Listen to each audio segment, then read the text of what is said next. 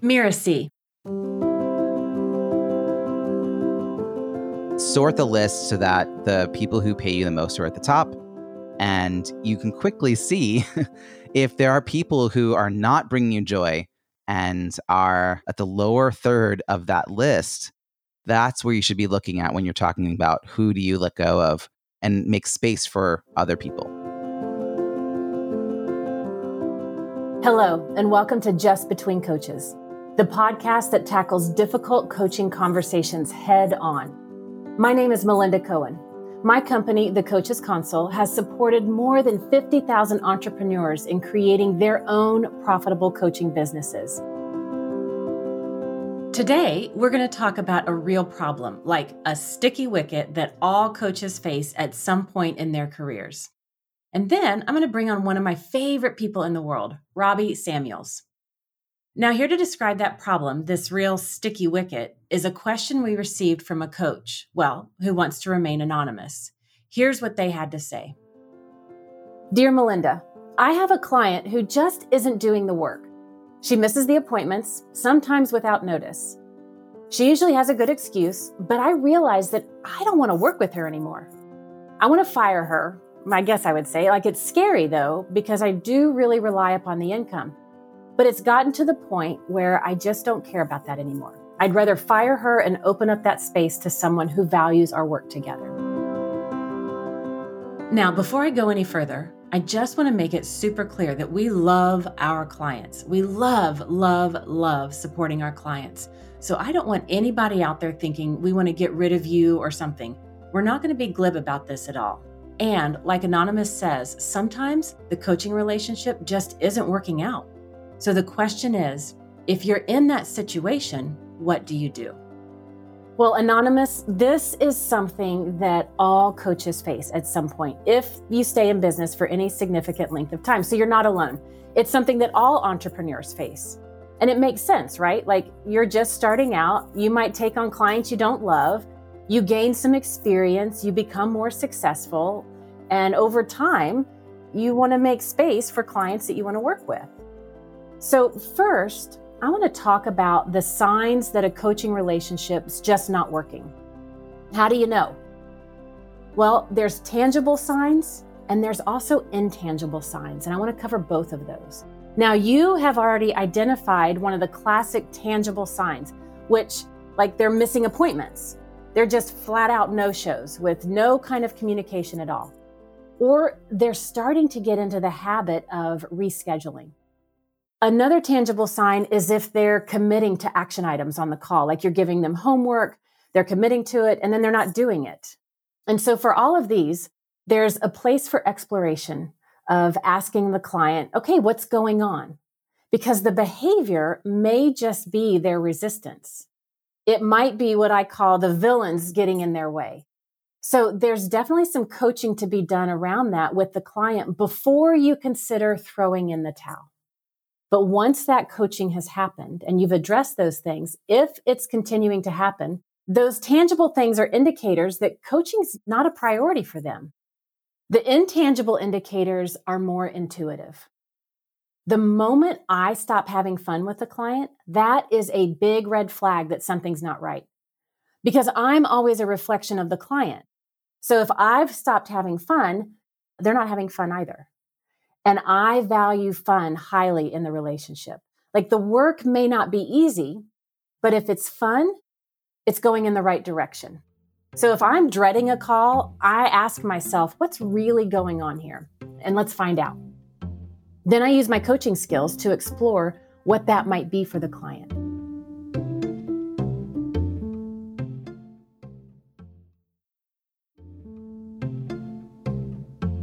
Robbie Samuels is a coach and the ultimate event expert in both virtual and real-life spaces. He's literally written the book on networking at conferences, and he's now the go-to guy for all things Zoom. Now, Robbie, I've heard you say that you have this really interesting process.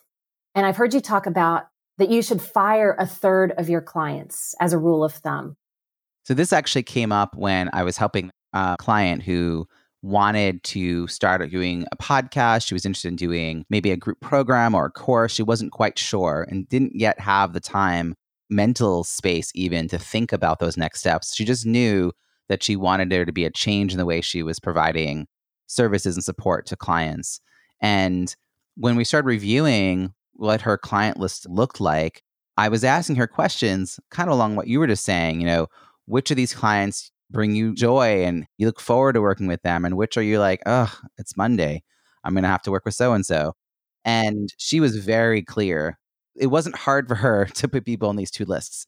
And then I said, okay, what if you spit out a report of how much annually you earn from all of your clients, and you put next to it your quick gut reaction about one, two, or three being, I would love to continue working with them. They're awesome people. I just like them. It doesn't even have to do with the work they're asking me to do. I just like them as people. And one being, I really this is not the people I want to work with for a whole variety of reasons. And then sort the list so that the people who pay you the most are at the top. And you can quickly see if there are people who are not bringing you joy and are at the lower third of that list. That's where you should be looking at when you're talking about who do you let go of and make space for other people. Okay, that's interesting. So let me just repeat it to make sure I got it. So first you go through, you've got however many clients you're working with. And this works whether it's individual or group. Is that true? It does, because certain groups have dynamics that you're like, oh, I don't want to, and some are wonderful, and you feel like you're making an impact. And sometimes it's about personality, and sometimes it's about the kind of work that they're asking you to do. I mean, this is where it's your gut reaction. If you had a choice between continuing to work with this person or not, what column would they fall in? And then the thing is, we all make choices in our lives. So if someone is your biggest client, then you're not going to let them go no matter what. We're making a conscious decision to keep them, but maybe you'll let go of other clients so that you have other space in your schedule to respond to your business needs. Or more energy to give to that one. It's may not be ideal, but it takes a little more effort, but you've got more energy to put in that direction. Well, yeah. So that's the scale, right? So let's say you had 20 clients that you saw throughout a year, and there's no real end date. These are people that you just sort of see on a regular basis, and you don't really have a point of reflection to decide whether to continue or not, which honestly, that's one of the things I do 6-month contracts, because I think that, 6 months is long enough for me to get somewhere with people. But even when I'm selling that, I do say in the first 3 months, we're going to do this foundational work. And then the next 3 months, we'll start working on the stuff that you really want to work on. And then many people will actually work for another 6 months or longer. So I'm already seeding the idea that we will probably continue. But there's a natural moment at the end of 6 months to say, well, what do you think your plans are going forward? And do you think you need help? And then if they say, yeah, I actually do need help, then it's like, okay, well, then let's contract for another 6 months. But if they're at a place where I'm like, I don't think I'm the right person to help you, or honestly, I don't really want to keep working with them, I'll just sort of let go of the contract. I'll just say, my calendar is filling up. I'm not able to renew right now. There's lots of ways to sort of give back in a coaching way. But yeah, you make a list of 20 people, you organize them by you kind of go through and give a sense of I enjoy working with them or I don't enjoy working with them. And then you put in the dollar amount annually that you receive from working with them, sort so that the highest dollar amount goes on top. And then look at that bottom third. Who's on the bottom third that does not bring you joy? And then you're like, wow, this is a lot of emotional angst to work with this one client. And they're not even helping my bank account. They're not the people I want to be associating with. Now, let me ask you this. So that bottom third, or you're like, okay, they're done, I'm firing them, off they go? Or do you first ask yourself, what could be done to turn this around? Is it possible to even do that? Or you're just like, okay, that's it, we're off we go? Well, I think in the case of this one client I'm thinking about, the goal was for her to get 2 half days a week where she didn't have client calls so that she could start pursuing these other interests. That's 20% of her time. And that really comes from Google offering their employees 20% a work week to think about new ideas. And I just thought, this is something that she's not given herself in more than a decade. So she needed to basically carve enough out of her client list numerically to make that space. So it wasn't a question of who to keep. It was a question of, I need to let go of X number of people in order to create space in my schedule to explore. And she actually doubled her prices twice in the next year. So she doubled her prices within 3 months of working together. And then a year after we started working together, she doubled them again. And she's attracting entirely different clients because she also built up her referral network. So when she gets the not quite right person now and referred to her, she can easily refer them to other people in her network that she doesn't feel obligated to take them on. Interesting. That's so interesting. And so it's important to know, like, what are you going to fill your time with? Is it a new, different type of client? So you don't repeat those patterns. Now, once you identify who those clients are that you want to fire, how do you actually go through firing them? Well, I think that it's usually holding up a mirror and helping them see that it wasn't the right fit for the moment. Like maybe I helped them get to a certain place, and now maybe someone else needs to be better off, is better positioned to serve them. And because I trust my network, if I think they would benefit from additional coaching or some other kind of service, I trust that I can identify that with them. What do you think you need next? And then go out to my network. Now, if they weren't doing the work, if that's the problem, which is different from the work's not ideal for me anymore, well, now I don't want to refer them to you.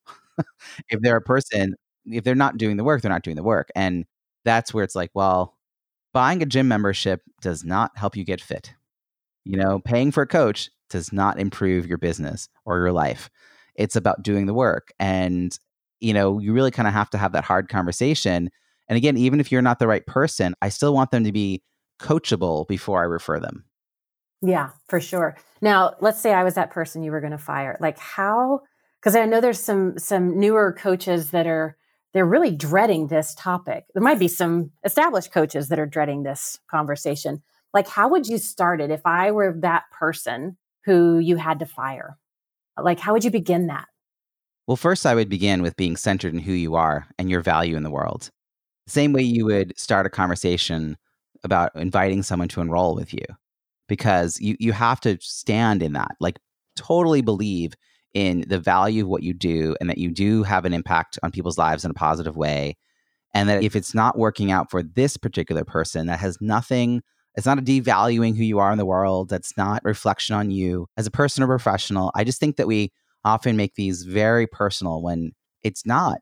It's better to just acknowledge, kind of almost like, again, holding up the mirror, like what is the reality of what's going on here? And I have to tell you, one of the things I love most is something called nonviolent communication, NVC. And there's 4 parts to it. I notice, I feel, I need, and then there's a request, which is a would you be willing to? And I just think it's a really easy way or easier way to bring up difficult conversations because it's non-judgmental. It's I notice blank, I feel X about it. What I need is this. And then would you be willing to? And that might be part of it's almost like putting them on a performance improvement plan. You're like, let's just see if we can contract for another month and see how this goes.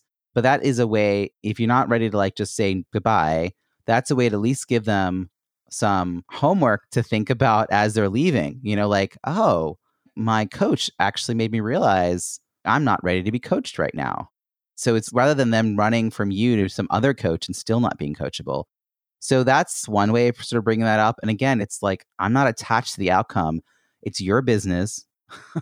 I'm really here as a guide. And if you're not taking my advice, if it's not working out, if you're not, doing the work, I don't take on any of that judgment for myself about it. Yeah, that's powerful right there. And I love that framework of the nonviolent communication. And when you do part with them, one of the things that I like to do is I like to leave them with a parting gift. I love to be of service. The more I can be of service, the more grounded in those conversations I can be and more truthful I can be. And so it might be an article that I've written or a video that I've created, or like you were even talking about, in some cases, it might be a referral if that's appropriate. Just something that's going to benefit them for their whatever their next step is. So I'll send them, a follow-up email that talks about, it's an honor to support you. I wish you success in all you do. Here's a little something from me to you. I send that as I just kind of put a bow on that whole process and close that loop. And a lot of times what I have found is I still get a lot of referrals from those people. And so what I want to say is firing a client doesn't have to be a nasty or bad process. It just has to be an authentic conversation. What is your experience with that, Robbie? Do you send any kind of parting gift or anything like that? I guess I hadn't done it as formally as you, But the idea of just making sure that the loop feels fully closed is really important to me. And I have sort of ongoing community. Like I host a weekly event, so it's a free event too. So I make sure that they know that they're invited to continue to participate in all the activities that I'm doing. Like the fact that they're no longer a client of mine doesn't stop them from being part of any other activity that I'm hosting. And that is assuming, again, that there was no boundaries that were crossed in a way that was uncomfortable for people. But I haven't had that issue actually come up on a personal level. It's just more of like, okay, like we're moved on. I haven't had any really negative conversations around this. Most of the time, it just sort of feels like things run their course. And I think partly because I do have these 6-month contracts, there's a moment to have this conversation about whether we're renewing or not. And we start that conversation about 4.5 months into a 6-month contract. I don't wait until the last week. We start talking about their plans for the following 6 months. And I don't ask are you ready or do you need support until we're about 2 weeks out. But they've now got a good sense of what those plans will be. And they have, taken more ownership about that. And I think that's helped because I've had people say, I'm good.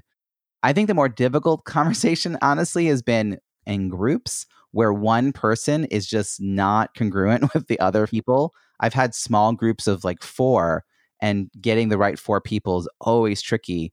And so that's where you're like, it could be one person feels they're just like further along, and so they think everything's beneath them, or one person's way behind, and so they're just asking a lot of questions. And it's just sort of finding that. I think that's again about enrollment. Like proper enrollment will solve a lot of that. But I will say that the first times building groups, I made a lot of mistakes because it's about personality. It's about place where they are in their business, their career. So I think you learn over time. But if one person in a group doesn't show up and doesn't commit and doesn't do the work, it really drains the rest of the group. So I always address it now as quickly as possible, just to acknowledge it's not just them. It's not just me. They're impacting the whole group. And so I have to speak up. And sometimes that gets them back on track. Like you said, just like acknowledging what's happening sometimes leads to better action. What I hope everybody's hearing is there's like this arc or this through line where having to fire a client, it's intentional. And we think about it in the first of all, about who our ideal client is, who we love to support, and how we have that enrollment conversation using that client agreement. And then as Robbie just pointed out, part of the way through that agreement, checking in with them, and right before the agreement is up, really giving that invitation and really paying attention to the group dynamics. There is a continuous arc to this. It's not just you're hired, let's work, doing the coaching, oh gosh, I have to fire you. It's way more than that. And the whole coaching relationship is very, very intentional. So I want to go back to Anonymous, who wrote in this letter and summarize some of the things that we've talked about. If you're in a situation where you need to let go of clients, whether or not it's a third of them, you can use Robbie's exercise on how to analyze, who do you love working with? Who do you dread working with? What's the impact in your bank account? That scale of 1 to 3, and use that to identify that and get really clear on where there's no joy or little income, and the ones that are sucking the life out of you, and get clear on that. And how you do this depends on the person, right? Like I always like to take responsibility. If I have to have this conversation, I always talk about it's not the right fit. I'm not the right coach. And, you, like Robbie said, you have to be blunt. But I like to let them save face whenever possible. And I leave them with that parting gift just to continue to be of service to them. And then finally, take care of yourself before, during, and after this process. And that starts with you and with your coach, because we can't do this alone. And you've got to get yourself in the right place. Because if you're not going to be in the right place, this conversation is going to be so funky and weird all the way around. Because however you show up is going to be that mirror, that reflection for how the client is going to show up in this conversation. So you got to get yourself right first. So Robbie, any parting words? No, I mean, you've summed it up beautifully. And I think, again, the more you stand in your own value, both in the enrollment, but also in these difficult conversations, the more you can actually provide value to clients, because you're either going to have them awaken to the idea that they really are committed to working with you, or they will actually co-create the next step. They'll actually recognize with you, oh, you're right, let's do something different here. And then you can give them that parting gift to kind of guide them forward. So it does not have to be a drawn out process or a super difficult process. And if you find yourself avoiding having difficult conversations, you're actually aiding and abetting. You're not coaching. And then you're also making it about yourself, and it's not about you. So if you're really nervous to have that conversation with a client where you think it's possible it's time to let them go, that's making this all about you, and that you should have that conversation with your coach. Yes. But you should then move forward and have the conversation with your client. Beautiful. Robbie, thank you so much. And I want to thank everybody for listening in to Just Between Coaches. And I got to thank my guest today, Robbie, who has, he's got to be the busiest coach on the planet right now with everything going on. And if you want to hear more from Robbie about his expertise on connecting people, or even on his TEDx talk, you can find that and much more right on RobbieSamuels.com. Robbie, thank you. I know that we're going to do this again sometime. I look forward to that. Brilliant. If you liked today's episode, you'll surely enjoy the inspirational episodes over at Making It. In each episode, a successful entrepreneur will share what making it means to them and what they've learned along the way. I'm Melinda Cohen, and you've been listening to Just Between Coaches. This episode was produced by Cynthia Lamb. Danny Eny is our executive producer. I wrote this episode with Cynthia and with the support from Jeff Govertson. If you don't want to miss future episodes, please subscribe to Apple Podcasts, Spotify, or wherever you're listening right now. And if you liked this show, please leave us a review. It's the best way to help us get these ideas to more people. And if you have a question for Just Between Coaches, put the show title in the subject line and send it to podcasts@mirasee.com. That's podcasts, plural, podcasts@mirasee.com.